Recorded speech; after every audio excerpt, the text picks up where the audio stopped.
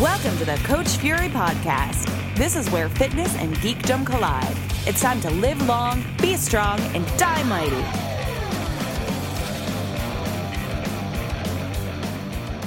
Hey everybody, welcome to episode 90, the big 90 of the Coach Fury Podcast. Today's guest is Tina Morin, my sister from another mister and owner of MSC Strength and Conditioning out in Weymouth, Massachusetts. Tina's awesome. She's somebody I love dearly. She's somebody that you'll hear how we got through a lot of the pandemic and closures and still do to this day.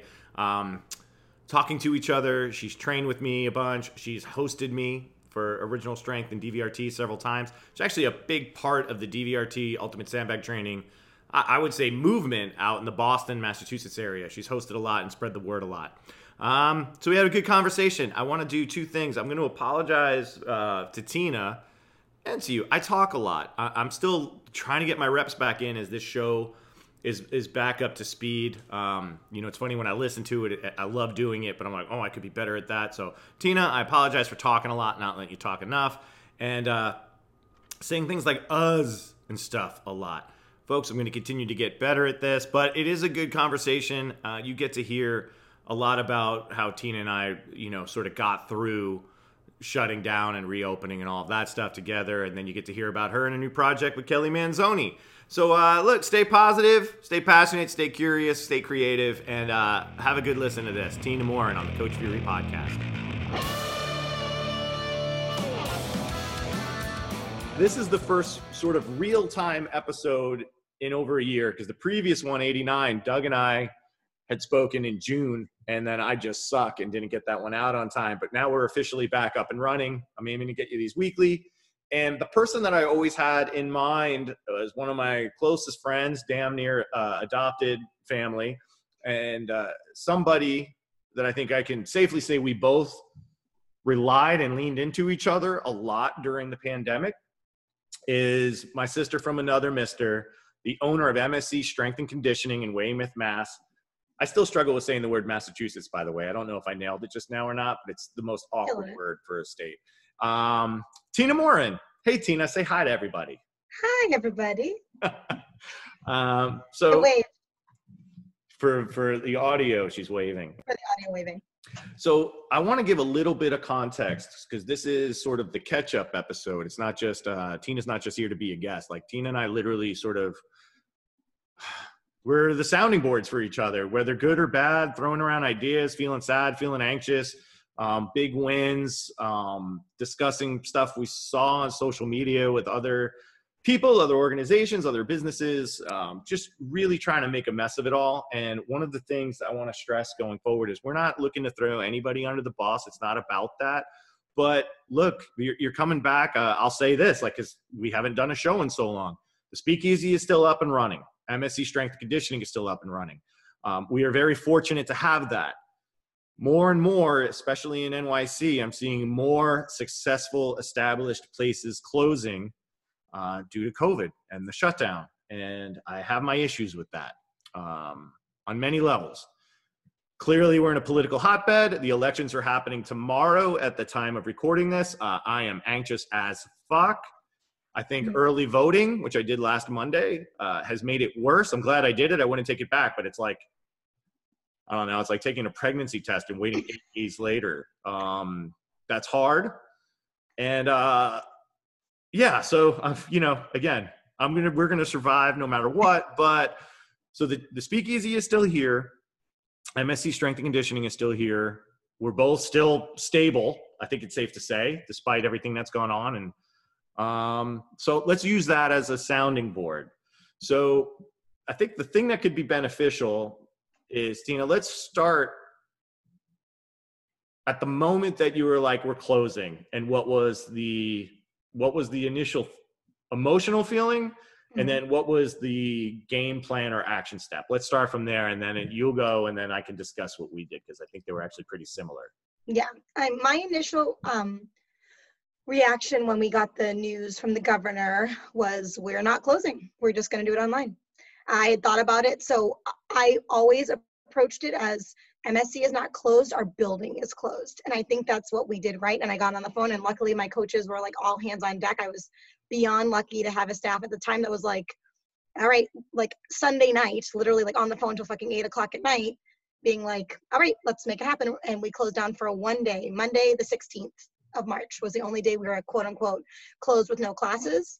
And we just hit the ground running with the same exact schedule and the same coaches coaching at the same times, taking everything online. I was here giving people equipment the next day, and they were doing a lot of the background work while I was here with equipment, trying to figure out, private clients and all that jazz, as they say. By transitioning online, did you switch to like a Zoom format? We did Zoom, yeah. So I had talked about it with my head coach at the time, Michaela, like the week prior a little bit. And then when we were talking, I literally got everything, what some of the things I didn't know, like we kind of had things recorded. So one of our coaches, Daniela, we call her Geek Squad now because she had all the ideas of like, so we went on Slack, which I didn't know what that was, honestly, before, and had like a forum for chat. So that was outside of Facebook, but a way we could like have recorded videos. And we did all of our classes live from jump. And I think that saved us, because I think people were so freaked out. I mean, I don't think everyone was so freaked out that we were just trying. I really was like, if I can just keep some sense of normalcy for my staff and for my members, like that's all we need to do. We just need to like because I thought it was going to be 3 weeks. Yeah. What was, can you say, what was the overall tone or thought of your membership, where it was like, did most of them feel like I'm not trying to throw anyone under the bus in any way, but were they very like, yes, we should be shutting down? Were they not necessarily with you, but with the state? Were they for it? Were they against it? I don't know if I remember. I might have blacked it out. I don't know if I remember. I do remember my last client I coached her, which is so funny because that's the one I literally just got off Zoom, because she's still at home because her husband is in active chemo right now, so she can't go anywhere anyway. But I remember she was in here and she was coming in for a training session. She was in like the lobby-ish area, and I was in the gym, and we stood and looked at each other for like 5 minutes, and we're chatting. We're like, I don't think this is okay. And this was before the shutdown. Like this was like, we're like, I'm not sure. And I mean, there's a lot of members that were like, I don't want to work out online. I don't want to work out online at first. And I literally called every single member every single week for several weeks. That tapered off a little bit as we went on, but just trying to get people to try it. So anyone that wasn't like fully on board, that was like, this is crazy, you're getting shut down, I don't know that anyone thought it was crazy or didn't say so to me. I don't know. That doesn't surprise me though. I do think one of the things now, so the Speakeasy was only open. We were only open 9 months before the shutdown. So, we knew our members pretty well, but we were pretty small. It's crazy to think actually that we're coming up on 8 months of being closed. Right. Sort of close. I mean, we're pretty much reopened now. We had a similar thing, and it was weird because, I'm generally optimistic. I stress about my stresses, but on this one, I'm like, oh, it'll probably, I don't know. We felt like something might happen, but you're always thinking like, that just seems crazy that there's going to be a shutdown. Right. Remember, I taught an RKC in the city. It was sort of, it's a great event, but I came back that Monday to the Speakeasy, and session after session, someone coming in would be like, so are you closing? Or are you worried about closing down? And I was like, I guess now I am. I guess that happened to me now that you say that. I think I blacked it out. Yeah. But I guess people were like, what are you doing? I'm like, we always do this like during, like, we're just going to clean the shit out of it. Yeah. And this was, these weren't worry warts or anything. Like these were like, people that actually have access, like one's a journalist, like have access to proper information. Right. As much as people like to question what defines proper information these days. And, as a studio, it's true. Most gyms are super clean to begin with, right? But there's so many unknowns, especially in March now. Right. So those conversations and looking more into the numbers and stuff, becoming more aware, it was very much like, I think we're going to get closed. And quite frankly, because New York, I don't know how it was specifically by you, but listeners, like if you lived in New York or Brooklyn, like it was gnarly. New York City, I'll say this. Like I know I have friends out in Albany who are like, they know one person that got sick, but I'll say this. For about 5 to 6 weeks, it was almost nonstop sirens. That's not like, I'm not trying to dramatize this at all. It was just a lot of sirens, a lot of people getting sick.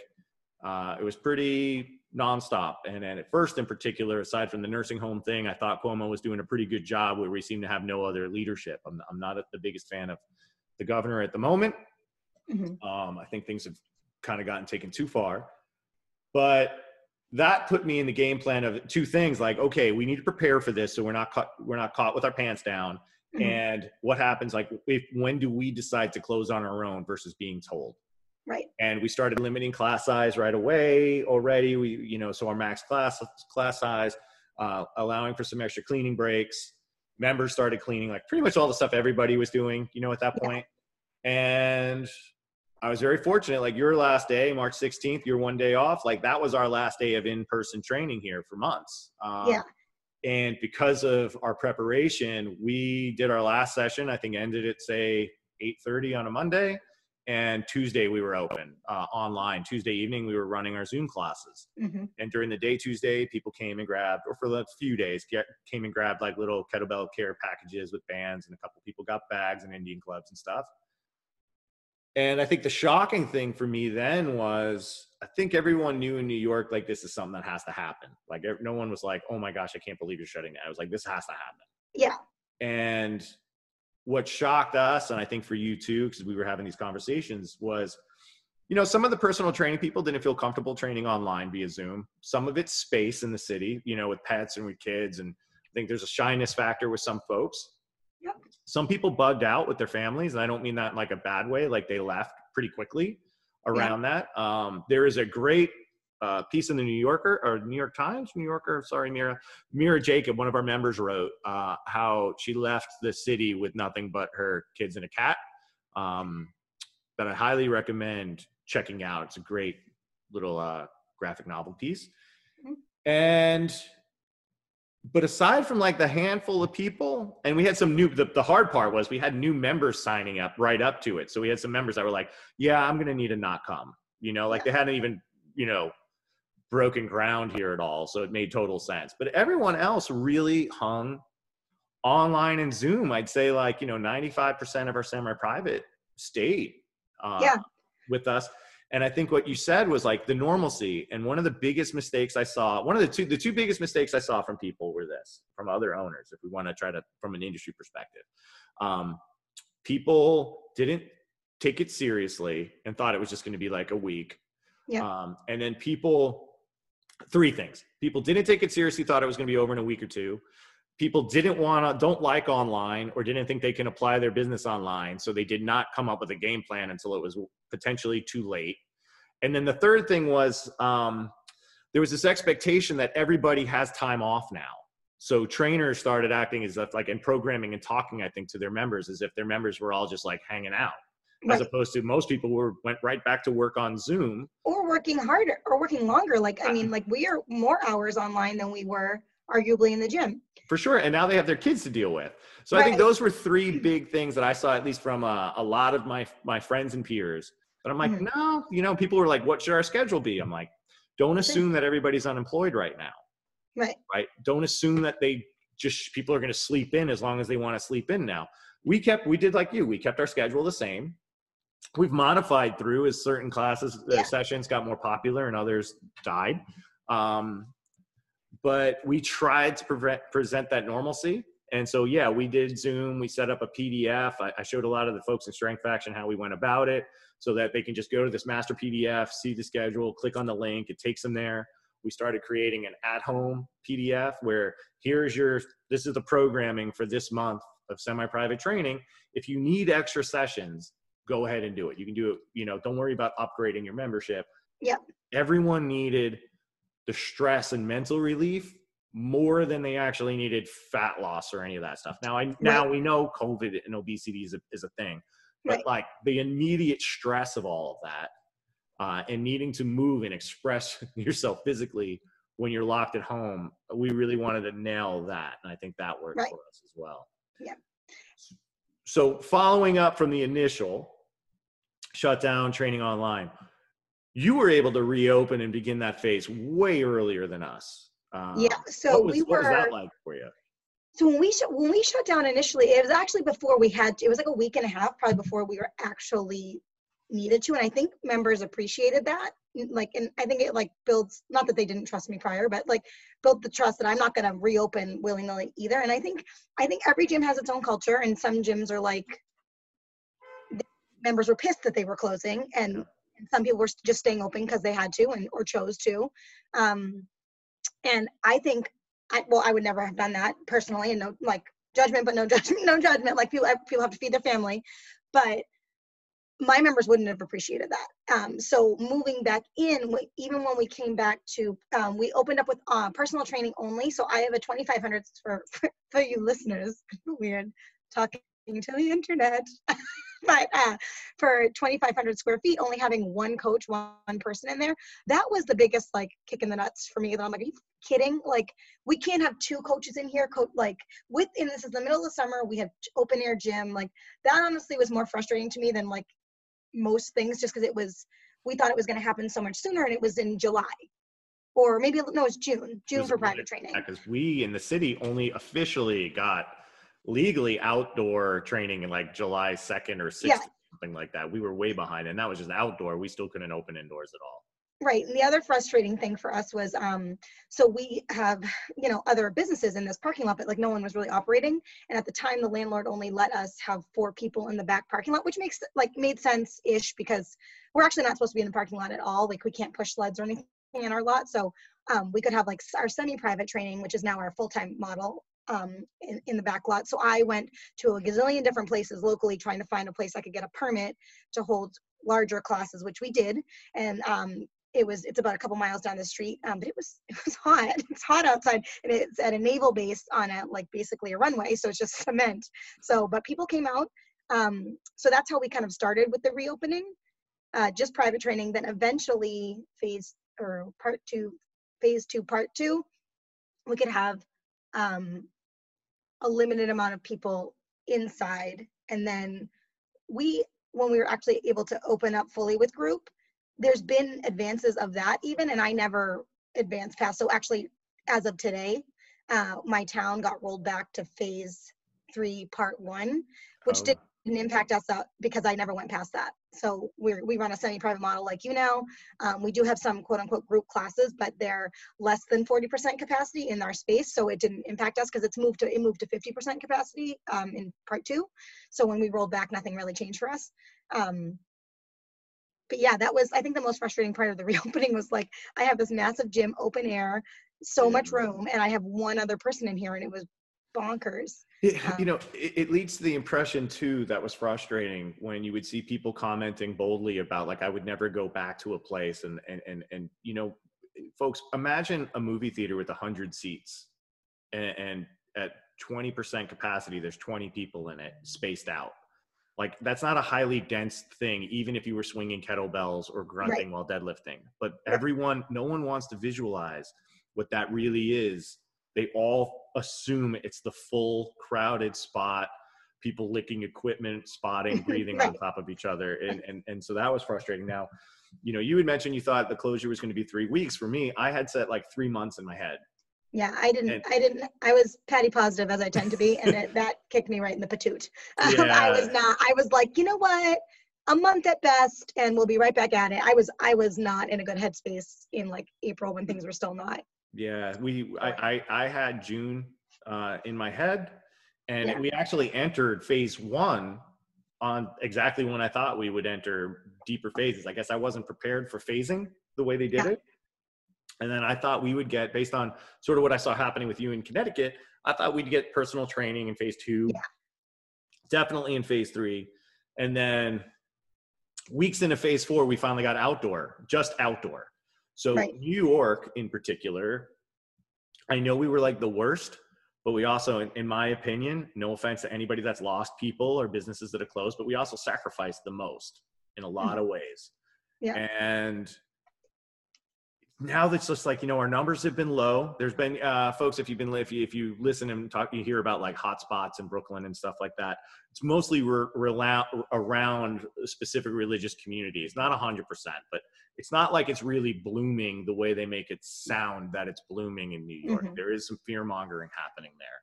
And our numbers have been very low for months. And it took a class action lawsuit, to get us open for any sort of indoor training.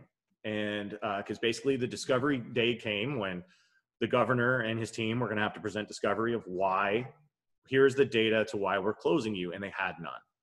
The thing that opposed us in New York City, once again, is our mayor.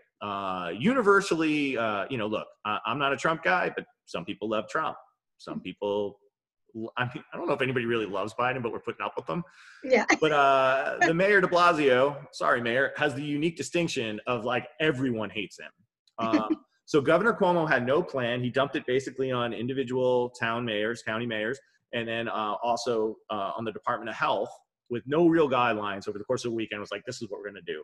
And he gave de Blasio the ability to keep indoor fitness classes closed in New York City.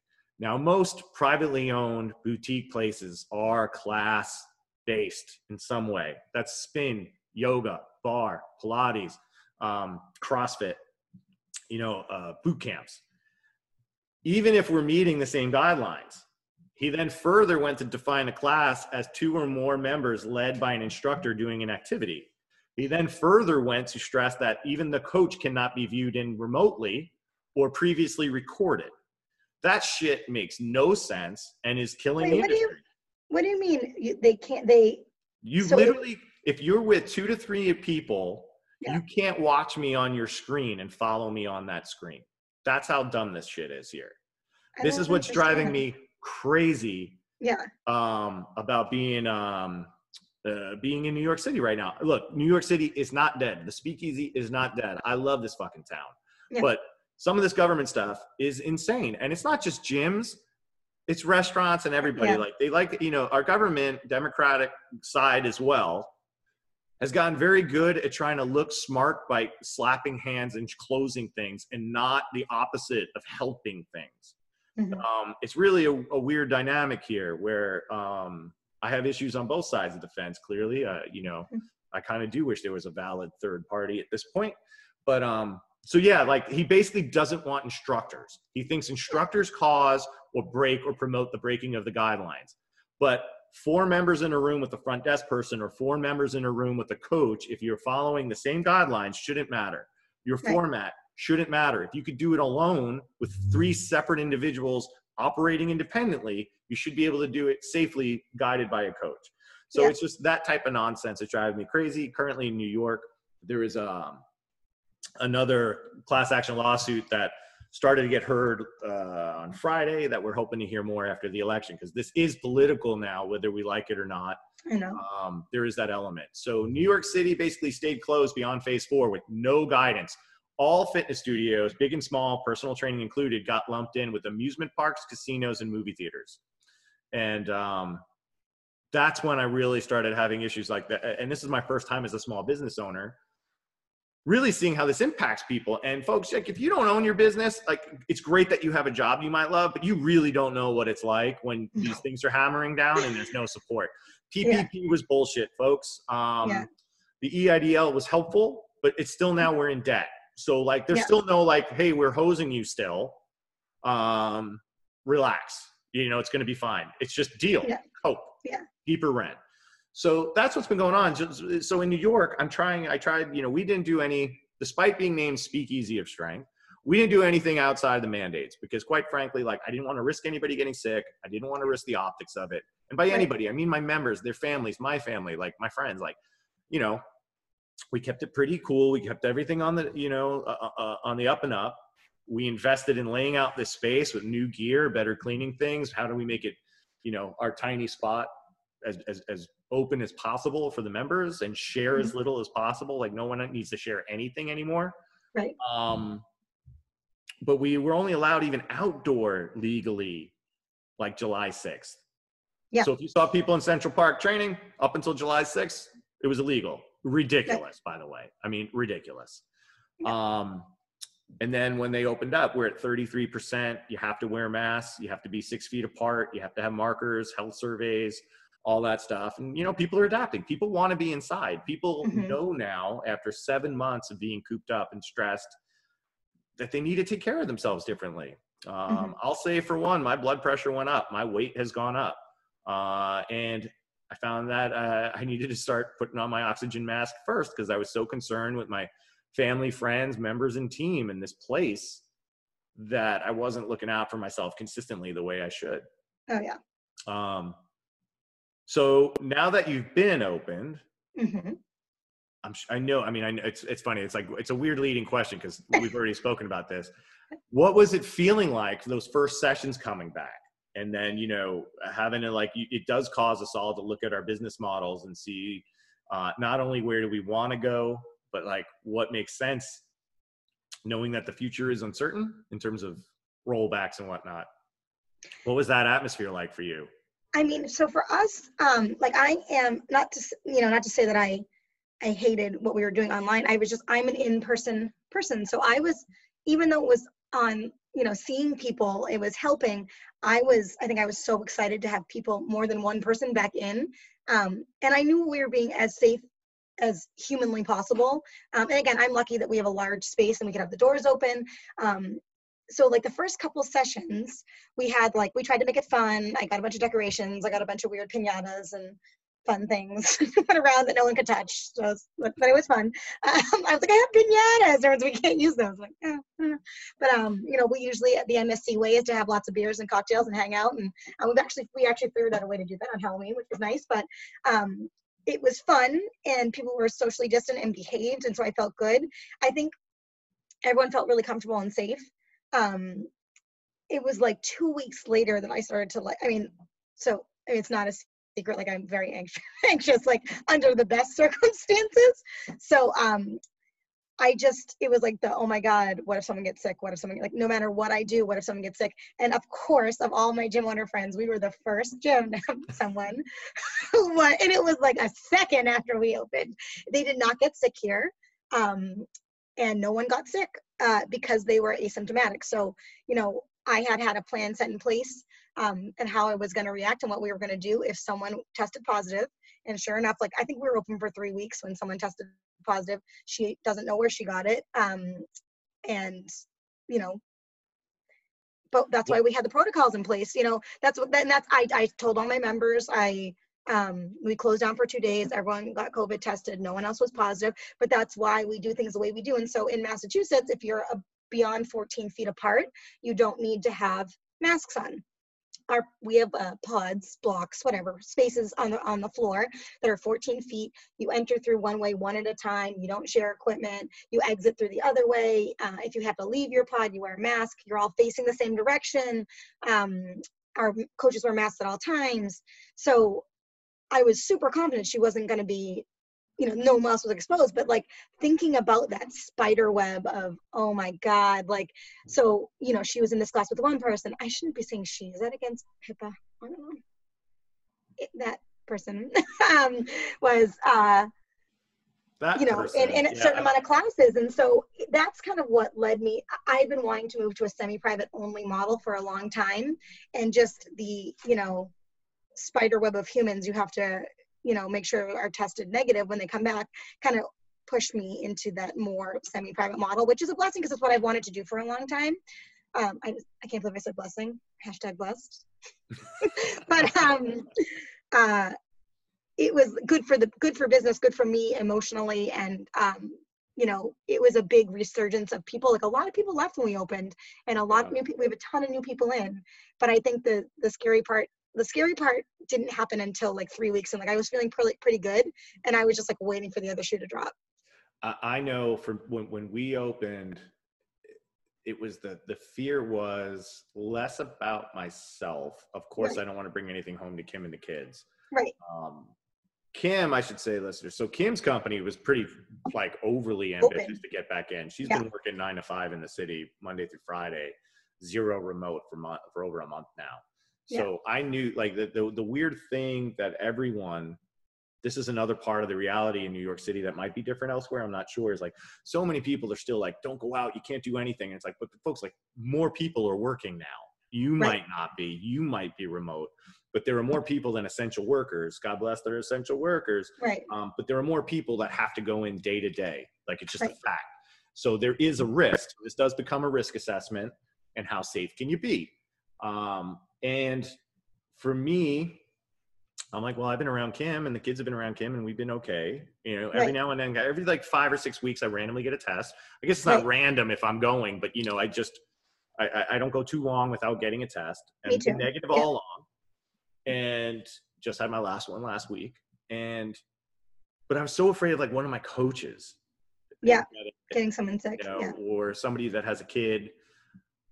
Or sick. And it's just hard because that's a reality of our situation, right? Like this is where people are making the decision that like, okay, this is part of, I'm going to be okay with this or I'm not. And just like we have to adjust our business models, people have to adjust their, you know, lives around that too a little bit. So we're open in New York at 33% capacity. And for the speakeasy, that is like 5 people max, including a coach. Mm-hmm. So we were never based on cramming people in, but we used to be able to fit 7. Now we fit 4 spaces, but one of those we've decided is going to be a permanent teacher space. So there's no more than 3 members in at a time. Their pods are about like 6'7" wide and 8.5 long. And the coaches have more space from the desk, both because we still do some hybrid stuff where it's online and in person at the same time. But also like if we're coaching, if we have 2 members, personal training at the same, everyone has like a nice safe distance. But we have like the air and surface sanitizer. We have the door open. We're dealing with all of that stuff. But there is that, oh man. And you know, we had our first, somebody had a fever and texted. The person was like, you know, a student had a cold, got tested twice. It was negative. I now have the cold, but I need to tell you. So I told everyone that was around the person. Which thank God they did, because people don't have to tell you. That's the thing that keeps me up at night, is this person called me and told me, and they were like, I'm asymptomatic. I haven't been in the gym in like 12 days. So it really wasn't even a thing. That really was close to not being a thing. But I'm like, my God, how many people are interacting with people that don't tell you? And now it's like, who doesn't know someone that's had it or been exposed to someone who's had, I mean, who doesn't? I think there's still people that are like that, and that, or maybe know 1 or 2. And I it's been pretty gross seeing some people just like, almost like fat lifestyle shame people for dying. Like, that person was diabetic. That person was obese. That person, you know, had high blood pressure from being sedentary. It's like, that person had a family and a life, fuckers. Like, like put it into perspective. Right. And so like, you know, everybody that was immediately around the person in session got tested. Everyone was negative. And then, you know, if there was a positive, then I would have called the CDC and done a more expanded outreach for everybody that was in the room with me but it's interesting when you go through it that like the guidelines actually for contact tracing aren't even that specific. There's a lot more by the rule book space, but we want to be really on top of that stuff. Right. So that was our first one, and you know, that sticks with me. And but it is, again, it's like nobody got it here. Right. People are, and that's what I kept on telling myself to make myself feel better. I was like, no one's gonna frigging get it here. I'm fogging this place I look like a Ghostbuster. Like, all of our members are extremely respectful of each other. Same here. I will say that's one thing that starts to make me nervous now is like, I have been coming to work since July, and like, I'm not getting lax, but like, I see people like, life is happening a little bit in Massachusetts, and like, when life happens a little, like, I'm like, oh, it makes me feel a little bit normal. Then I panic. I'm like, is life too normal? Like, and that's where like I see people walking, you know, we're in these big pods, but I'm like, stay to the middle, you know. And it's like, people, we crawl, we do stuff like that, and no one is being disrespectful, but like, I'm not now, like, I get a little bit anxious and like hyper aware of like where people are in their pod and all that. And it's like, it's now, you know, numbers are spiking a little bit in Massachusetts, and we got rolled back a little, and I'm just like, I know that we're doing what we have to do, but I worry about everyone else that still have, like you said, people are going to work. Are people that are going to work, are they doing what they have to do? Their coworkers, like, there's just more, it's that spider web. I keep on saying spider web and making jazz hands to illustrate it. But that's what worries me about people coming to the gym, because everyone that's coming to the gym is probably going elsewhere, and people going elsewhere it's just a lot of. I think most people have, you know, sort of started with the lockdown with their immediate family or partners or whatever. And then gently over the months, when the numbers started declining, you slowly expand that circle of space where, like, you know, like, you're just like, I know you've been handling yourselves responsibly. We've been responsible. We're going to, you know, we're going to hang out. Right. And we're going to keep Because you need distance to. and all that stuff. Like, That's the thing now. That's the other part that I'm struggling. I'm seeing so much like venom at people that like went out to a Halloween party. And I get it. We're yeah. not supposed to, but folks, we're not supposed to be isolated for 8 months. Right. We're just not meant to be that. Human nature is to be tribal to some degree. And we're not meant to do that. And every now and then people want, now look, the repercussions, it's like, well, you might maybe have a one night stand and you get I want to say the clap just to sound old school. You get the clap, or you end up like Prager's. Or now you might go out to party and end up with COVID. Like both are serious situations that are going to have repercussions. But every now and then, like I get it. I'm trying not to judge. I don't agree with it.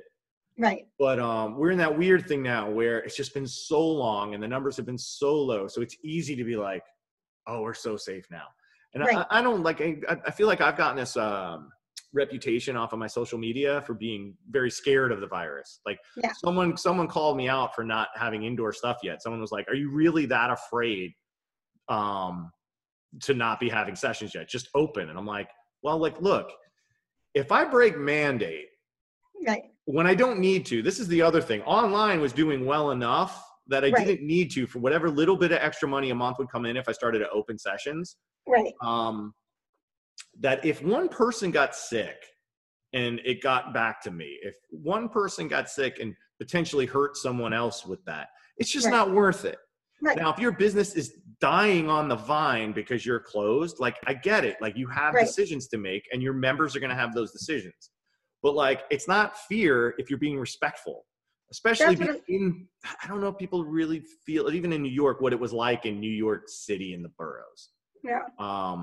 At least for me. And I know even people that live here don't necessarily feel like it was that, but like my members, myself, Kim, like it was a lot. It was a lot to deal with. Yeah. So, there's that. I don't fear this virus the same way that I respect it. We have to maintain these precautions.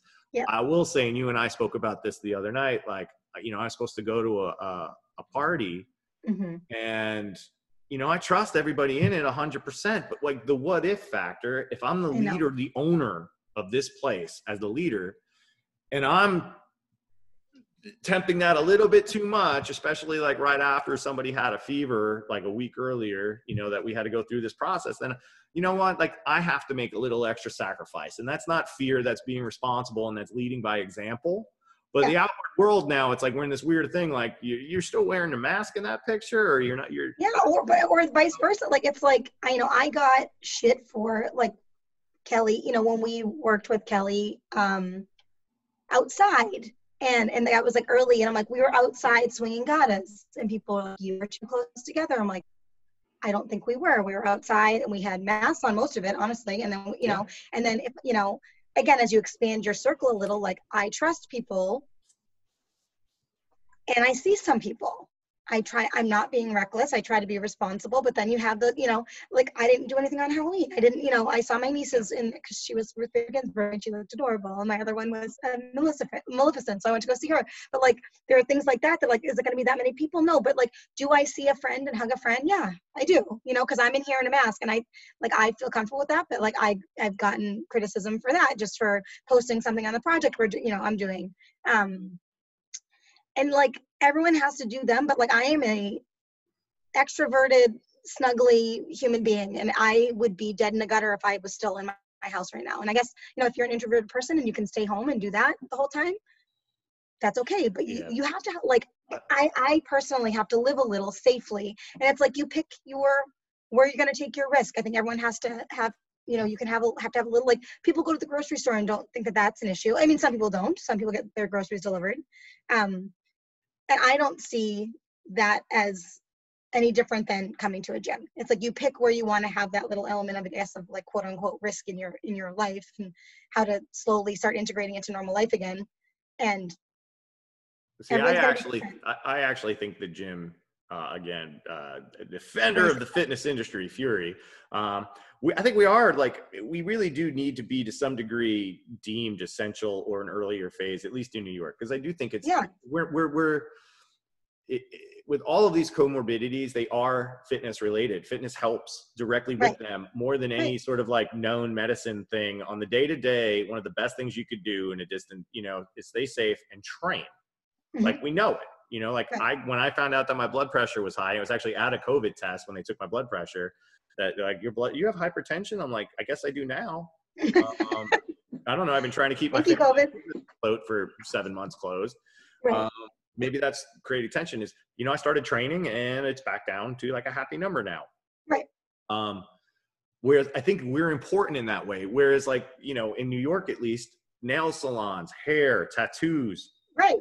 these things were allowed open earlier where you're in direct contact, masks on still, but like we're still wearing masks inside here, but we're further away, more beneficial. Sorry, I want to get tattooed too. I'm not dissing I'm not throwing any other businesses under. Sure. I will also say this, when you put in the perspective that alcohol has been allowed the entire time, Right. like, you know what I mean? And when you look at in New York before the current hotspots, you would see these parties breaking out and people hanging out outside of bars on the streets. Alcohol never got like a big shutdown whatsoever. It was like, Is that I heard, well, I guess I like sound like a moron, but I heard that part of the reason that might have been was because like the homeless population and reliance on booze, the hospitals would have been even more overrun with withdrawal and craziness, or perhaps other overdoses. I do think there is a part of that in the beginning, but like there's also systems that could be put in place Sure. to long-term hamper that. To be clear, I drank a lot in quarantine. Yeah, I mean, I don't think there's I don't think I can count on one hand days that I had a drink during We had a lot of Zoom cocktails. That hasn't stopped yet. I mean, I'll be honest, folks, I don't want to sound like, by the way, if it sounds like I know what the fuck I'm doing, like I don't. I really don't. I know. You know, we have a system in place. This place has evolved a lot. You know, one of the things that we did is, you know, we were closed for so long, like 4 weeks into phase 4 in New York with no idea when we're going to be open. We sell gear now. So we sell kettlebells, maces, Indian clubs, bands, foam rollers. We sell gear now. Because quite frankly, it got to the point where I know a lot of gyms and trainers closed to just go 100% online. You know, I was like, I have to justify a need for a space because I could do this from my apartment. The name Speakeasy comes because all of this was happening in my apartment. Yeah. So I started selling gear out of here so that like if we do get closed again, I can do online training myself from here. And I can help people kettlebells and gear so that they can continue to train. Like it still fits our mission statement. I can help my members, other trainers, and my neighbors continue to train at home. If they don't feel comfortable coming in if we're open, or most importantly, if we get shut down entirely again, there's that avenue of first and foremost, me being able to continue to help people, empower my neighbors through strength and movement, but also to have some income coming in to justify that I have an exterior, you know, a brick and mortar building. And you know, fortunately that went, you know, but again, that was credit card debt now because that first, you know, that was like a $20,000 order to make that happen. But I think that's worked in our favor right now. I don't regret it. I might have a bunch of maces to take back to perform better because maybe I over ordered those a little bit. You should drive down because Kelly's doing that workshop. If she needs any, if you want to buy them, you should go halfway. I gotta figure maybe that'll happen actually. You want to come to that workshop? Do it. Maybe. Yeah, I would be down to check that out. It just depends on the house. Oh yeah. I'm going on a lot. Sorry, listeners. It's also we're booming echoing here because the Speakeasy. I'm in basically like a plaster box right now. You don't sound echoey to me. I hear it. But anyway, so, you know, I think, you know, part of this is all about like adapting to where we need to, not just where we need to go in the short term. Like I think you and I both had conversations. You mentioned how you switched to semi-private of where do we want to go long term? Like how can we actually use this as a bigger creative problem solving? So there's some new realities in our world. Online training, whether you like it or not, it's a fucking thing. You don't need me to tell you that. I still love that you get marketing ads. Like, it looks like online training is a thing now. It's like, really, we're 7-8 months into it. Like, yeah. The possibilities of shutdowns are always going to be here now. You know, even after a vaccine, who knows what next thing comes, right? We've established a baseline and probably to be able to do it, hopefully in a smoother process, if some mega virus hits us again, that there'll be shutdowns. Justification of spaces based on like, are people going to ever want to crowd again? That's a big thing for me. You know, when I take this outside of the gym, my friends and members, Bree and Rob French, they introduced a really great hardcore band to me. You should check these folks out if you don't know them, called Be Well. It's like almost a little bit of a super group, some former members of Bane and other bands. Bree and Rob both show up in the Bane documentary. Who from Bane? I don't know. I think definitely the guitarist that was also in Converge, I think. But yeah, he was. And okay, I know the drummer. So anyway, I'm like, how are we ever going to go to a punk show the same way? Like, I'm one of those dudes who was in the pit, grabbing the singer by the fucking shoulder and singing into the mic with a bunch of other random strangers. Like, I need that. I need that communal vent in the worst way. I need that massive shared moment of love. Of just like whatever this piece of art is that we're listening to, grooving on, that we're in it together right now. I miss that. But like, I don't know when I'm going to feel. I would go to a show. I would go to a show, but I'm not going to go in the pit, and I don't want to go to a show on a bubble. I went to a comedy show. I saw Dave Attell. My buddy Dave hooked Kim and I up to go see him in a driveway. It was a drive-in at a parking lot of a mall in Rockland County. I forget that you trained him. Yeah, I did for a while. Dave's awesome. I know. And it was weird. Like, it was so funny, but then you feel for them because the way they're justifying, they don't hear you laughing in the car. You're flashing your headlights and honking. Oh, that's weird. So it's bizarre, but that's where we're at right now. So anyway, the ultimate decision, and I totally understand why so many of my friends, like I just found out that Ed and Mike from Results Driven Fitness up in Monroe went fully online and closed their brick and mortar. Like, its Catalyst closed and is doing online now. There's a financial aspect to it for sure. A lot of these businesses that are closing, say Catalyst, like their greatest asset was their location because it was near where all these people are going to work. But when people are working from home, that becomes like a detriment. So I totally understand it. For me, we're lucky that we were always meant to be the local neighborhood fitness spot. Like, I never wanted a bigger reach than that. And I do want to hold on to this in person because I think people need to be around other people in the safest of conditions. And I think we're safer than a restaurant because, again, four friends that might not be living together are eating right across from each other, drinking, eating, no mask on, having fun, and do that. I'm not saying don't do that. No. But I think people need to like have a connection, and now more than ever, and I've been noticing it since I've upped my training, is just really trying to appreciate your physicality, being a part of a community that's not just on Zoom or on Facebook, being able to just appreciate physical locomotion, self-propelled motion, as opposed to like, I mean, in New York, at least, all these like electric bikes and skateboarders and one wheels and scooters and all that shit. I still think we provide an important part of that. Now, will fewer people come to us? Yeah. But you can still have people a community. You know, you can have a small community. Like that was the hard all we pivot. Ever wanted. Yeah. That's the hard pivot for me, is like MSC is like we used to have big ass parties. We were like party gym.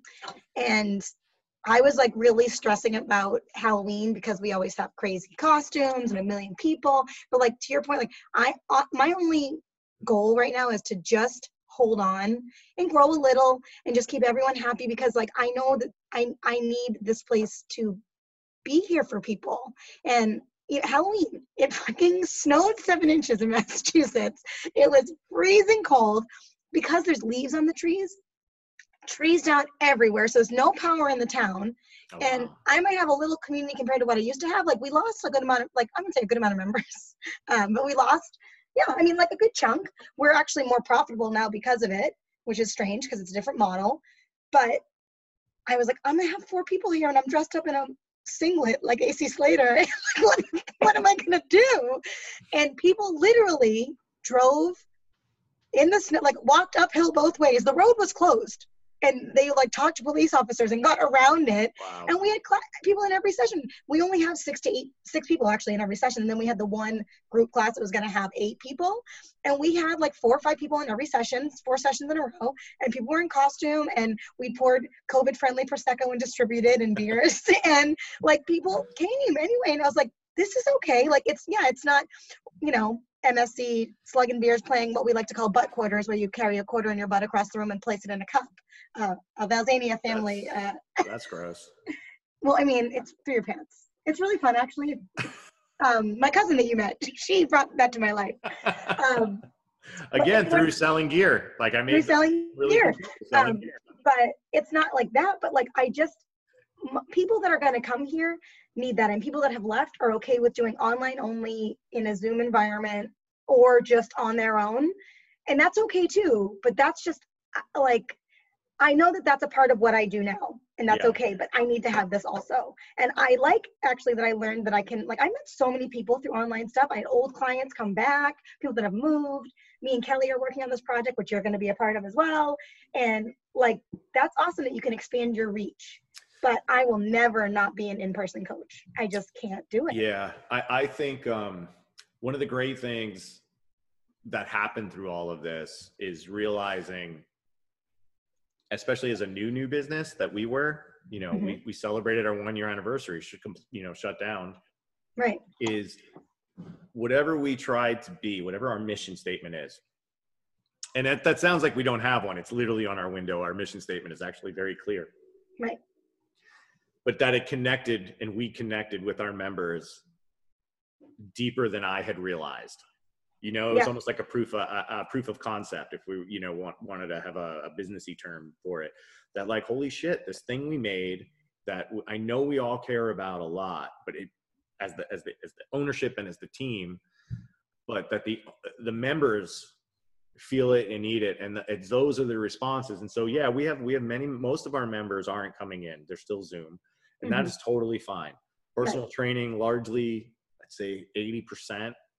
Is inside already now, and the newer members seem to want to come inside because they need that avenue. And what we can provide by being so obviously spaced out with less sharing and having taken this all very seriously and respectfully is like, you know, they feel like there's a little, if they're going to hedge their bets, we're a better bet. Right. You know, we have stations that they go to, which I'm super proud of. You can either choose Keanu, our RGB, Lizzo, or Swayze as your workout stations. And, you know, so we've also been able to like keep the spirit, that whatever geeky spirit of the speakeasy alive through that, even on Zoom. And, you know, we're still trying to sort out the hiccups now with people in person while online with the big screen. Yeah, that's hard. And audio, there's tricks there. But, you know, like that makes it feel like more worth fighting for. And I also know, I think, you know, some of the things we did, you mentioned like, yeah, it's not the same, but it's the best we can offer. Right. And a lot of people feel lesser in that, or maybe that's why they blew off switching to online sooner. But it's like, this is the only game in town, right? Like, you know, legally at least, you know, again, like it's so funny how people think like, oh, they suddenly got blinds up. Like that's not a tell. But when we switch to online and people are like cutting rates or dropping hours or flipping schedules, like, no, your time is still your time. Right. You know, nobody's paying to use a rack or specifically for a kettlebell here on the hour. They're paying for our coaching. They're paying for us. So, you know, we're going to transfer it. And we were just very, very, very open. Because in the beginning, you know, there were a number of people that were like, I'd like to put everything on hold. And when dust settles, we'll come back. And I wrote a group email to everybody. And I was just like, look, I completely understand that. But please know, we're so new, there might not be a place when the dust settles. Yeah. And we don't know how long this is going to go for us or for you. We don't want your progress to slide. We hope you stick with us. And you know what? For the most part, it did. And then as people started losing their jobs or getting big price cuts, we started a program called No Crew Left Behind, where we would either find a price that they could afford, make it donation based, or give them a free membership. Like if you supported us, we're certainly not going to lose a member from this virus. And, you know, slowly that had a financial impact on us in the last 2 months, but like emotionally, I can at least say we stood by everybody, and they'll stick with you. Like, come up. They'll stick with you. And that's, you know, I did the same thing where like, I know we have, you know, which is very cool. We have a lot of people that own businesses that come here. And I called them all and was like, just log in. Let's not worry about it now. We'll figure it out later. And they're the people that refer you people after, and they're there, you know, and now they're the people that are coming in and bringing friends, you know, or referring. And like had to actually close down because we are smaller and less space. We closed down membership for a little while before, and then we opened up 10 spots for November. And I'm like, I've never had to do that before. And in a way, I'm like, that's pretty awesome. What's that then? Like? I know. Well, like... I mean, it's because we don't have the space. You know, I mean, we have space, we don't have the space, but also like I can't like just put on classes willy-nilly, you know, because as you know, I'm coaching quite a bit right now, and I can't add anymore until I hire another coach. But it's also the expenses involved in that. Like, I know we've had to cut back on some sessions. We brought in some new coaches while we were here for like an hour here, a couple hours there. But it's not free. Like overhead in the gym. People don't understand overhead in the gym and insurance, how much we pay. Like to add a class costs a lot. Yeah. Costs a lot of money. And then there's the monthly if there's only 1 or 2 people in that session and the instructor's getting paid, the studio's really not getting anything or losing. Yeah. Right. But there's those, there's the times where you make the investments and, there's some like things that we've been addressing here that, we just have to get sharper, just from the business side. So we have a bookkeeper, the amazing Nikki from MFF is going to be helping us out. And just to get sharper on the business side so that we are more stable long-term. And that's probably our biggest transition that we're in the process of going through, because I think we have good systems in place. I do think there'll be a rate increase soon because we haven't done that since. There are still people that think we're too pricey. And I'm like, well, I'm not going to play the discounts game. Like, these are our discount offers, or you can find a cheaper place. I don't want to be the bid at the bottom. So that's something I still struggle with. And I noticed our neighbor, the people, we're starting to get a lot more leads again over the last month, but they're definitely more fishing than before. Because I think price is a little bit of it. Admittedly, our schedule is a little limited. But again, I'm going to go by we're still the fucking best. I'm sorry. You have to believe in what you do. Humble brag for a moment, but if you're going to use a kettlebell, a sandbag, or crawl around the floor, few places are going to have the pedigree of this place. Right. And that's what happened when we transferred to semi-private. People were so we tried to keep one membership option that was basically the same price as our other membership. Literally $5 more. But we had a handful of people that were on a very low rate when they started, and I never increased. And 90% of them stayed, 2 left. And I was heartbroken. I felt like I was breaking up with someone every day that someone left. But at the same time, our semi-private is a custom program that we write for every single person. That is what you would get in private training. And so when I broke it down, I was talking to one of them on the phone, and I was like, you're paying the equivalent of $11 a class. Do you think that's appropriate for the level of service you're getting? And they were like, oh my God, that's so cheap. No. But then they didn't want to pay more, so I'm like, well, and that's fine then. And I'm sorry, I can't. And that was a gut wrenching conversation that there's a point of it makes you feel like they don't respect you. Don't you respect what I do? There's a point where the legacy memberships, and this happens to everybody that has them, you have to address it because it's disrespectful to us or to you. I know. That was a really hard one for me to swallow though. I did think I was going to keep that membership forever. But then when I realized what I was actually charging people for what I do, and the education, I pay for all my staff's education. That's not super normal. I pay for, generally speaking, I do a lot of certifications. I pay for coaching with you. I work with Fury once a week, and we do halvesies education, halvesies workout. I'm a better coach than I was 6 years ago. So I haven't increased prices ever, not once. I know. I don't want to scare any of my listeners, any of my members. No, I know. But I mean, even a little bit, but rent goes up every year. Insurance goes up every year. All of our expenses go up every single year. So, that was a hard. There also has to be room for I don't mean to step over you, but there has to be room to just allow that you're better a year later. So you're worth more. In every other company, there's an annual review. Yeah. And, I want that. I'm also, excuse me, coffee burp. I also am I'm not going to be giving out as much free stuff. And I know that's become such a baked part in their science that shows that certain things are good and lead to stuff. I'll discount things, but I just think, one of the negatives I saw during the shutdown was how everybody raced to give as much free content as possible. Mm-hmm. That didn't bring in any actual money and added stress and sleep and quite frankly dilutes the market. And I think that's where my visual effects background kicks in, because I saw what it was like to low bid jobs and do free shit for companies expecting some massive return. And, time and again, people value what they have to pay for. And that's what I'm finding. I have this new, I almost said inburst. That's not right. Influx. Of clients that when I tell them the price, they're like, oh, that's actually really reasonable for what you offer. I'm like, okay, thank you. And honestly, it was just a few people, and they're not bad people. They're wonderful. I would love to have them back in a second. And I hated that I had to increase it But I really like, I'm like, it's not fair to the other people there here that are getting, I mean, not that it's not fair, but because they were with me for a long time, but it's just like, I didn't even take a pay. Like, I didn't even take pay like the first year we were in business. I paid myself almost nothing. And until recently, I paid myself dog poo. Like, it's like people don't realize how little you get paid. And we need to adjust. I need this place to be in business because I really do feel like I'm supposed to be doing this. And I feel like I'm helping people. And I can't keep it open if I don't charge something. If we're doing that kind of a service, it's not group training anymore. And that's not a thing anymore. And, some of them wanted, and it broke my heart. Like, some of them wanted, they're like, oh, I just want it to be like it was. I'm like, I do too, but it's not. And I actually don't. To be honest with you, I wanted to do semi-private training. I would love to have groups as well. And we will one day, because I will keep this place open. Like, if it kills me, this place is going to stay. I say this is my tomb. I'm going to be buried in here. You'll find me stuck in the ground.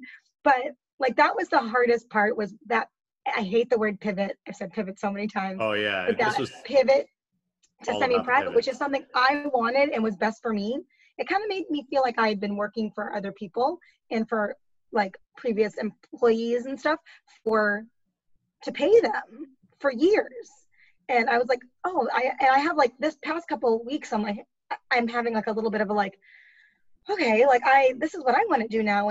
And people are really happy with it that are here. And that's a good thing. I wish I could help everybody and please everyone, but you can't.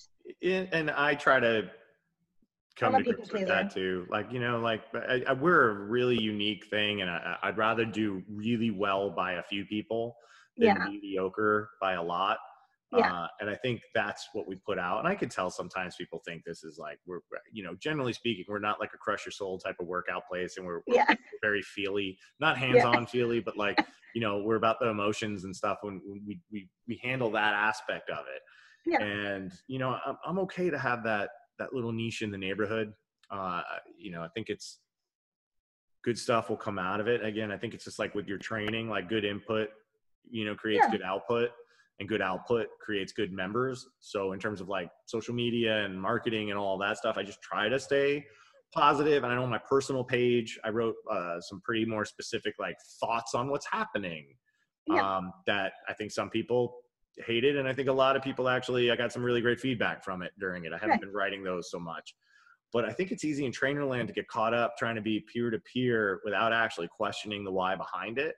Mm-hmm. And I guess I tried to like present a little bit of like a different light, not specifically, but only that, or to give you a path, not you specifically, Tina, but to give somebody a path, but to be like, really take a moment and be like, what the fuck do I want to do? Like, this is what's happening in fitness short term. This is what might change long term. And, and then there's a space in between. Where do I want to be at the long-term phase that this isn't miserable from this moment now to there? Right. And that's all. And like, what do you like to do? Like, what do you like to do? Like, what is it that you enjoy and who do you want to be around? And that's like, it's important. And like, I know this is super hard for me because I'm a very people person. But like, not everyone's going to like me. I mean, like, I hope like a lot of people do. I've learned to super embrace that. I want the people that like me to really like me. Like, I want their approval and I don't want to let them down. That's like my ego thing. But like, I'm just clear. Like, most people are going to think I'm like, I would imagine, especially in like the kettlebell land, you're either going to vibe with what I'm putting out, or you're going to think like, what the fuck for this? Well, I just think people think I'm an asshole because I'm like literally trying to get inside of sandbags and being an idiot. But that's what you're going to like, when you come here, I know my shit. Right. And I try to, our business page, we try to, the MSC page, we try to like, in a fun way, say like, we know what we're doing. I don't think that most people care if I anatomically cue them. Like, you know what I mean? So and I think, and maybe a lot of people do like that. So we're going to move a little bit off of reopening and being open in the COVID world. And I want to talk a little bit. One of the things that Tina and I, and a number of people like Kelly Manzoni and some people like, there was a lot of, one of the other nice things that happened. I mean, I guess it's like a bad thing leading to a nice thing. Is, a lot of, and I'm not even thinking of any specific names, but it just felt like a lot of people with some social media clout didn't come off looking as, I don't know, strong in a not physical sense as they project themselves to be when there's not a science fiction movie happening around them. There was just look, man, like none of us know or how to handle a pandemic and stuff, but there were suddenly like some straight up denying, and I don't mean just mass or COVID or whatever, just like denying the facts. There was a lot of like, I don't know, how would you verbalize it? Because I know we had these conversations. There was just like a sense of like, and it's okay to be open about being scared and stuff, but a lot of bold talkers suddenly had their tail between their legs a bit. And I don't hold it against them, but I guess it's like a preface of, reach out to anybody that might need some help to get through this. I don't mean just the mental health standpoint, but like share some ideas in your industries, whatever that might be. Because fitness, we talk about fitness here because Tina and I own gyms, but I also know there's many, many, many, many fields that are getting completely finger fucked by this right now. I threw that one out. I don't know. That doesn't actually sound so bad. They're getting hosed by this. Yeah, I mean, that sounds. That was a bad one. It sounded funny a word, but it's not like, it doesn't sound like a negative. When I think about it, getting late and weird. Yeah. So what really came about was connecting and getting closer with your friends that, and again, I'm not saying that they were like super ego driven, bulletproof, but like, we're like kind of open to be like, we're going to try to navigate this together. I'm going to be very open when I'm collapsing, and how to help build each other back up, as opposed to like 1 minute on social media being like, oh, I know everything, you should really follow what I say. And then the next minute being like, the world is burning and we're all doomed. There has to be a middle ground a little bit. And I think that was like a cool thing that happened. So I forget what we were calling it in the beginning of all this. We were calling it the non-douchey organization of something about something like the non-douchey organization of like-minded, non-dogmatic fitness professionals or something. Douchey was in there. Douchey and non-dogmatic was in it. Because like, here's the thing too. I would say, I'm with no like ill intent in saying this, I think both of the major kettlebell organizations scored some big fouls during the pandemic. It wasn't even so much about the companies and like what that is. It was like, how people fueled into this stuff. And I think, look, everyone has a right, no matter what the group is, who the cool kids are, what they want to learn, who they want to be around, to be like, hey, I would actually like to know, where does this company stand on something? Speakeasy's pretty upfront about it. I don't think anybody would be shocked I'm voting Biden tomorrow. And they also have the ability to say no and then sort of deal with the repercussions of either of those. I don't know, it's a tricky place to be. But I think people have the ability to choose one another. And one of the grossest things is like the divisiveness on it. And I'll say this as a former master RKC, people were texting me and messaging me about it. Like, and I don't mean like Tina as a friend having a conversation with me. I would get called, like, I'd get tagged on stuff and be like, we should protest. And I get tagged on stuff. Well, this company's response wasn't as good as this company's response. I'm like, I don't give a shit. Right. Like, well, the other thing is too, like, it's like sometimes like you or I know people in the organization. Like, I was just waiting for I was super upset, and I'm highly emotional just on my best of days. So like, we're trying to talk to people we know and be like, hey, was this a huge oversight? Because like, this is fact. And I know that's what I mean. I wouldn't say I waited like a couple days. And I got eaten up by that from a lot of people, like asking, got called out a little bit. Like, why didn't you respond? I'm like, well, I emailed people that I know and I was waiting because it's an organization I was a part of. And I just wanted to make sure I had the facts before I openly was like, hey, listen, I'm not a part of this anymore, which I felt the need to do. I know other people are not a part of the organization, didn't feel the need to like publicly denounce them. And that's okay too. Like, it's all okay. Just social media is like the worst. So, well, it is. Yeah. I'll put it this way. I don't even think it's all social media. There's a weird thing with fitness, and I guess it's with, I don't know if this happens per se in other companies. I'm sure it does in certain fields, but like, there's this competitive nature of defining yourself against the cert. And now look, as somebody that teaches for groups and has taught for groups, like, I'm very proud of the groups I'm involved with and the work that I've done with them. And, it's teaching, but it's not the sole thing. It might define part of my training philosophy, but it doesn't define my personage. And I think the problem with some of these organizations and the dogmatic part of it is it starts to become like a greater indicator of my worth in an industry.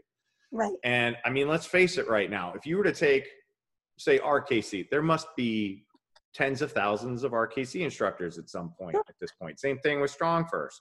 Yep. That doesn't make you uniquely special. Nope. If it just means you all collectively had a shared experience that you could talk about. And that's great. And it's solid education, not taken away. And there's something to that. The problem is people start to take it like they're talking about someone's mother or significant other, and they can't see how you could see away from it. And that part, and then the best is like they get super dogmatic about what the brand put out. Right. They align with that. They'll still on the other side of that shit talk people for not critical thinking. And it's like, well, listen, parakeet. Right. You're towing this line. It's great if you believe in it, but it's also like sometimes all the words out of your mouth are exactly what I've read in the blogs and seen at courses. So maybe now it's time to be a little bit more original, or at least a little bit put your own critical thinking on it. Put your own spin on it, and do like. But the other thing is too, like, I mean, a lot of people can swing a kettlebell. A lot. Think about just huge names. Does Dan John hold an RKC or Strong First or IKFF? And like he does though. Oh, does he? He's the best for RKC. Oh, I didn't know that. Well, whatever. Bad example. I'm stupid. But also, like, you trained me to recertify for my Strong First level 2. Is it the same? It's probably the same test. Like, it's pretty similar, I'd imagine. It's it doesn't. There's lots of people that can swing a kettlebell. Or that can train that have never taken any cert. Like, there's lots of good strength coaches out there, and you should learn from people that have been outside of the organization you chose to learn from. Completely. I don't regret $1. I mean, there's a lot of dollars, to be honest with you, but that I spent on Strong First, a lot of them. I don't regret 1 minute. I think I had very good experiences assisting and taking courses. I learned a ton. I don't agree with every instructor I ever learned from at those certifications, or thought everyone was the best trainer I ever had ever. But a lot of them were some of the best trainers I ever had ever. It's people. Back team. Yeah, they got a bunch of hitters. Yeah, and you don't jive with just like we were talking before. Like, not everyone's gonna like you, and I don't like everybody as a human. So like, I don't necessarily want to train with someone that I think is an asshole as a human. Doesn't mean they're not a good coach, but they're not a good coach for me. Yeah. Sometimes, but I mean, there's value in learning from other ways. Like, I'm sure the RKC has different.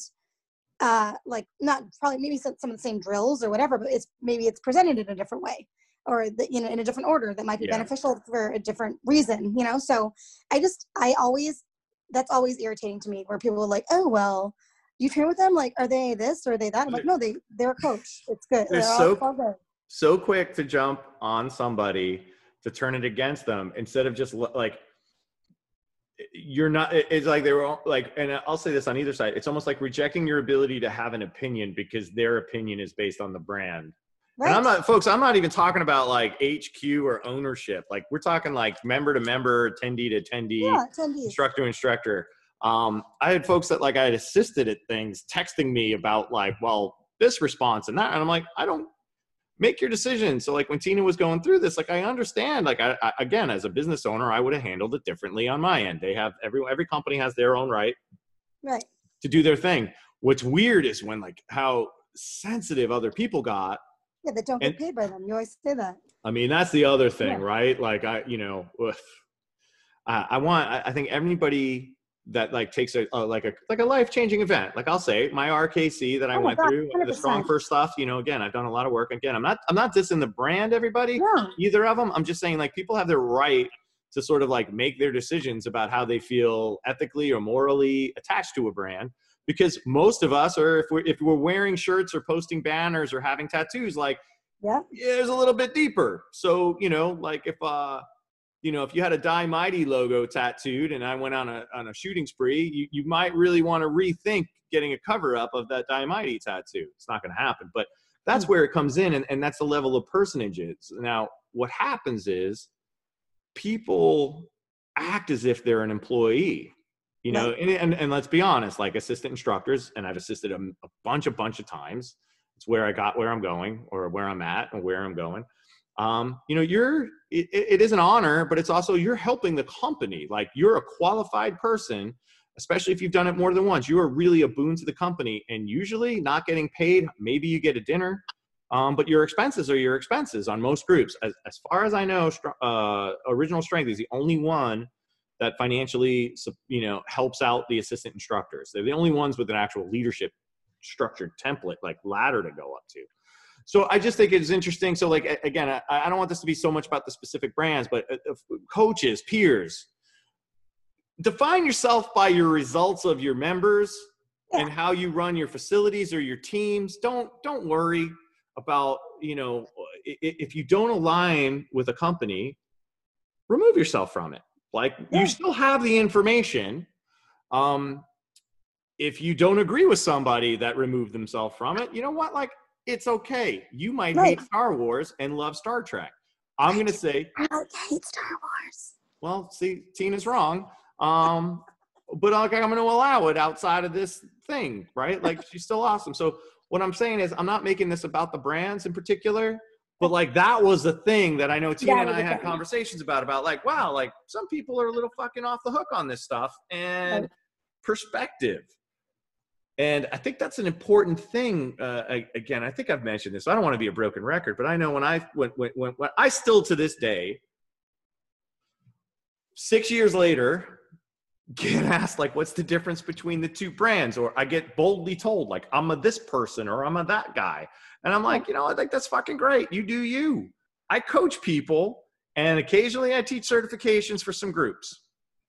Now, you know where my unique position is I'm getting paid to teach those initials and whatever that might be. And I'm blessed to have those opportunities. Most people aren't. And I don't say that I'm better. I just happen to have that as an actual job title.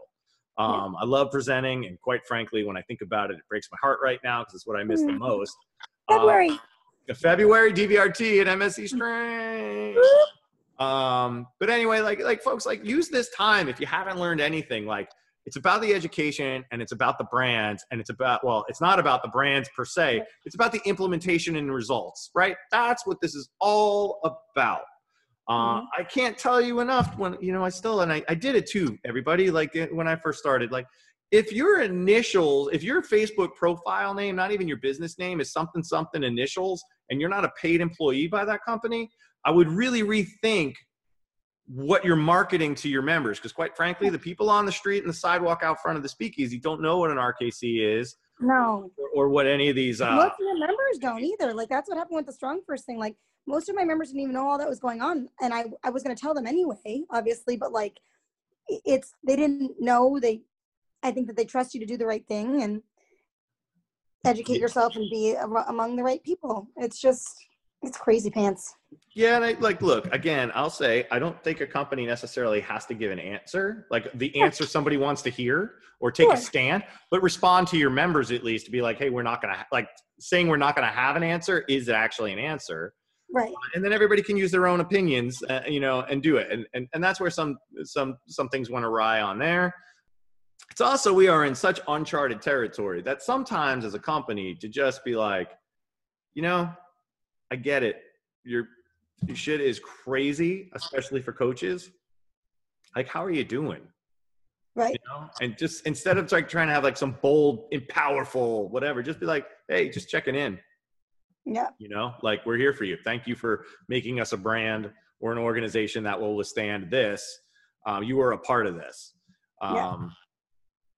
I think like that gets lost. And and that's the kind of places you know, I know for like, when I made a public statement about leaving Strong First, you know, I'll say that, I mean, other organizations that I'm a part of, that you might also be a part of, reached out to me and said, like, are you all right? Are you okay? Like, the leader of that organization said, are you all right? Like, we're proud to have you. Thanks for your support. You know, and like, that meant the world to me. But that's someone I want to get behind and learn from and align myself with. And, you know, it is just like, but that's, you know, when we all started talking in our non-douchey, non-dogmatic organization of people, it's like, not a one person on there had the same quote unquote initials. And I consider you all my mentors and people who have taught me all sorts of things. I just don't know, but I get it because I certainly felt that, like you said, like my level 1 cert was a huge moment in my fitness life. And it's like intoxicating being there. You're like, whoa, like I'm a part of this thing. And it's super physically challenging. And it's a feat of strength that is really hard and not everyone passes. And that's a thing. And I do believe, like, I liked recertifying and making sure that I still walk the walk. Yeah. And I think that's important. I agree. Some people don't love that aspect of it. I think I do. I don't agree on paying as much for it sometimes. But I also, when I recertified, I had a one-on-one with the master trainer, and it was online, but I got a lot out of it. Like I went for like 2 hours and they worked with me. And that's one of those people that I still look up to and still think is a wonderful person and a great coach. And he spent a ton of time with me and went to the minute because he said, I paid for this and it's a training session essentially. And I don't know. I don't know where things go so awry that companies don't think that they owe it to the people like me who were so supportive that they don't need to say a thing. And that's what made me upset. Even if it's trying to be open-minded and someone will, you're a virtue signaler, or you're this, or you're that. And it's like, can I just have my own like feels about something and like just take my stand and let it be my stand and accept that I'm not trying to make you believe in what I believe. It's a hard part. So I think it's maybe the important part of, or not post, like, or say things on occasion and not do it all the time. And like, I think you get, as a business owner and as someone who has, if you have any following at all, you get a little like, I don't know if you get attacked by people like that, but like not using your platform, because you do, but like, it's like, okay, it's a struggle. Like there's many social media anxieties over COVID. And I never had that before because I usually am just acting like an asshole. So that was not my thing. I'll say the bright side of this is I really saw people sort of standing up for their members. And I don't mean against one of these groups, but I saw like in terms of the whole situation of the pandemic, I saw some really good people rise up out of that I, like, maybe I was friends with online, but like hadn't really heard anything about, like, in deep, but like I know like John Rusin, and John, I hope I'm pronouncing your name correctly, like, I saw him posting some stuff and I'm like, oh man, I see where he's coming from on that. And I'm also one of those dorks, like I'll shoot a message, just be like, hey, been liking your posts, I like you. I'll just say something creepy like that. I do that too. People think that's weird. Yeah, I do it. So like when somebody's saying, I'll be like, hey man, I like you, keep it up. Yeah. Not that my opinion's worth anything, but I think that's important. And so when on the flip side of this negativity, I think there was like some real free thinking that came out. And I'm not just saying like, oh, I'm a free thinker. I'm going to align with the person more than I'm going to worry about a brand. And I thought that was really cool. Like me, you and Kelly come from like we have the kettlebell world as like a center point, but like the sandbags and the Indian clubs like are the other bigger uniter. And then there's the mace stuff. Yeah. That's Kelly's domain. And I'm totally happy to train with somebody like, and learn from somebody and friend somebody that's got a skill set that I don't know shit about. And that was mace training at first for me. And I think that's like a bright side. So I don't want this to come down like we're being like negatives or bashing, but I think it was like, it was a good thing for both of us to open up and come out of that. I think like you and Kelly, I haven't spoken to Julian as much, but it's great when I check in with Julian. I'll also say like, I checked in with Fisher and Keeler a few times, just trying to help out. Fortunately, MFF Bowery shut its doors for good. So I went down there and helped out break down the racks that I helped put up, which was cathartic. And now my window decal is probably stripped away. But it's been a hard time. And I feel like some people on Facebook and the social medias thinking they're coming off smart, but making it harder unnecessarily. I guess maybe that's like the biggest thing. If I were to clarify the last, what feels like 30 minutes of this conversation, is that some people like just wanted to post to try to look smart, but in essence, or not even smart, look right. And made things harder as opposed to being supportive. And I lost all patience for that. And, I started unfriending, by the way, folks, doesn't mean I won't have a drink with you. It just means I don't need to see constant negativity in a feed. So I've unfriended. Yeah, I don't mute. I'll just, cause then I'm not going to go back to it. Like I've just started unfriending. It's not that I wish ill with you or because of your political parties. Unless there were a few straight up fucking racists that I found that were the randos. Those they can go fucking fuck themselves. But I just don't want to see constant negativity. So you got to think as a coach, we're supposed to uplift, right? If you're just posting constant negativity, where's it going to go? And some people posting so much anti-mask stuff. Look, I don't know. Masks seem to work in New York. But then I saw people raging against masks. It's well, you know what? It might be the fucking mandate in your city and your clients might be scared. So why don't you ease off that? You're not going to die unless you have a medical condition, which gives you an out. You're not going to die from the mask. I've done 20 minutes now straight with a battle rope, nonstop with a mask on. Yep. I've done every training session except for one because I left my my better mask at We Can't Use Gators here. And I was a closed gym. I've done every session but one since we opened on September 2nd with a mask on. Folks, I'm 48 years old now. I've got a comorbidity in terms of an autoimmune thing. And I'm probably a little on the obesity side right now if you were to go by the data. And I'm still here. Yep. So again, you can have your beliefs, but when you start hammering that shit home to try to elevate yourself, when the state government is probably going to tell you they have to do the opposite of what you're saying, you are helping no one. Right. No one. So think about it for a moment, right? It's the same thing with just allow people to be sometimes. No one loves wearing masks. We all would rather not have them. But for right now, it's our reality.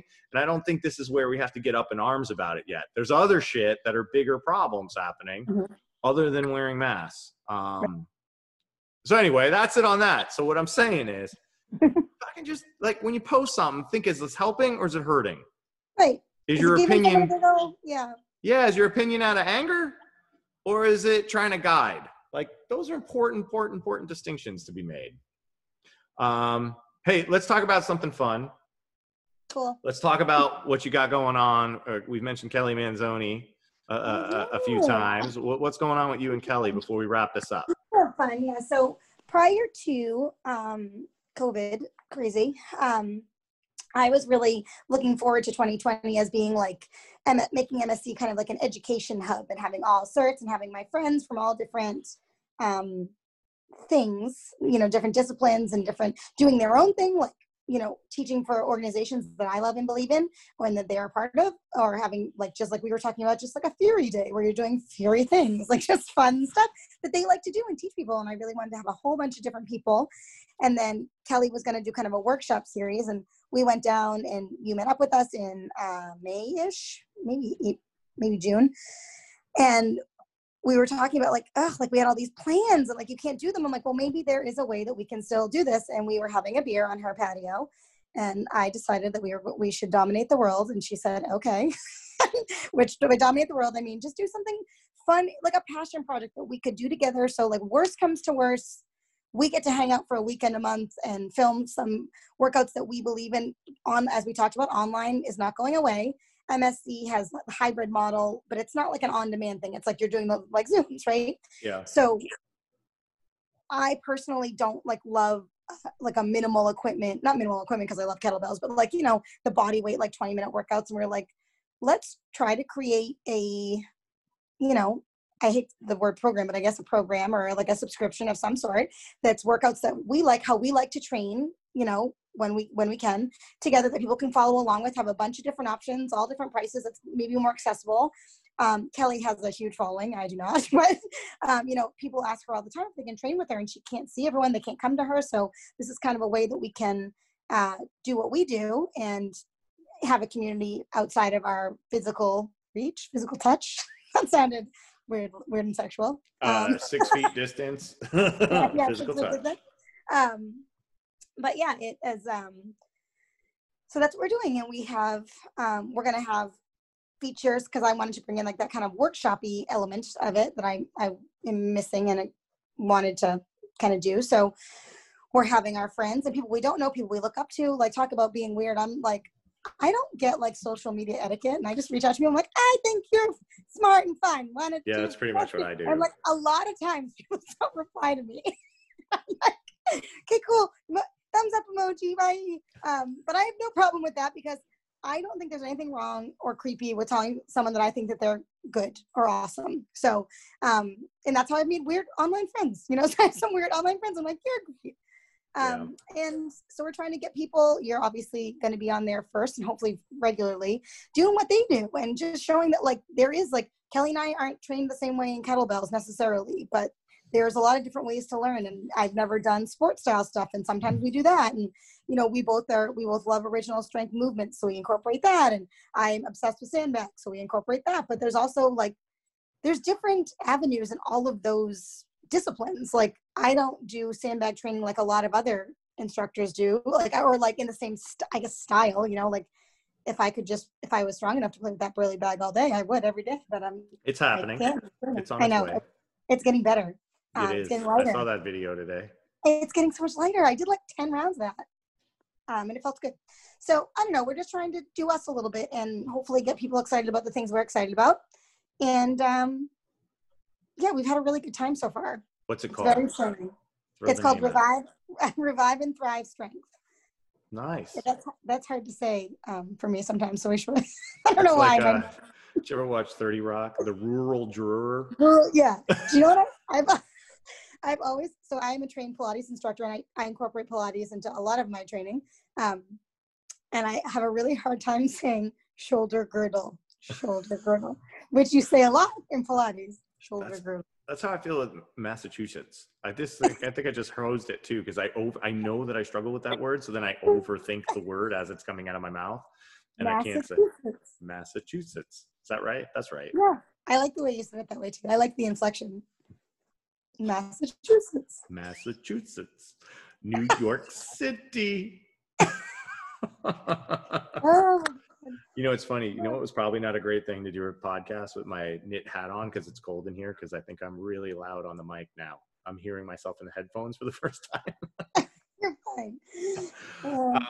Well, I'm excited to be a part of this Revive and Thrive shindig.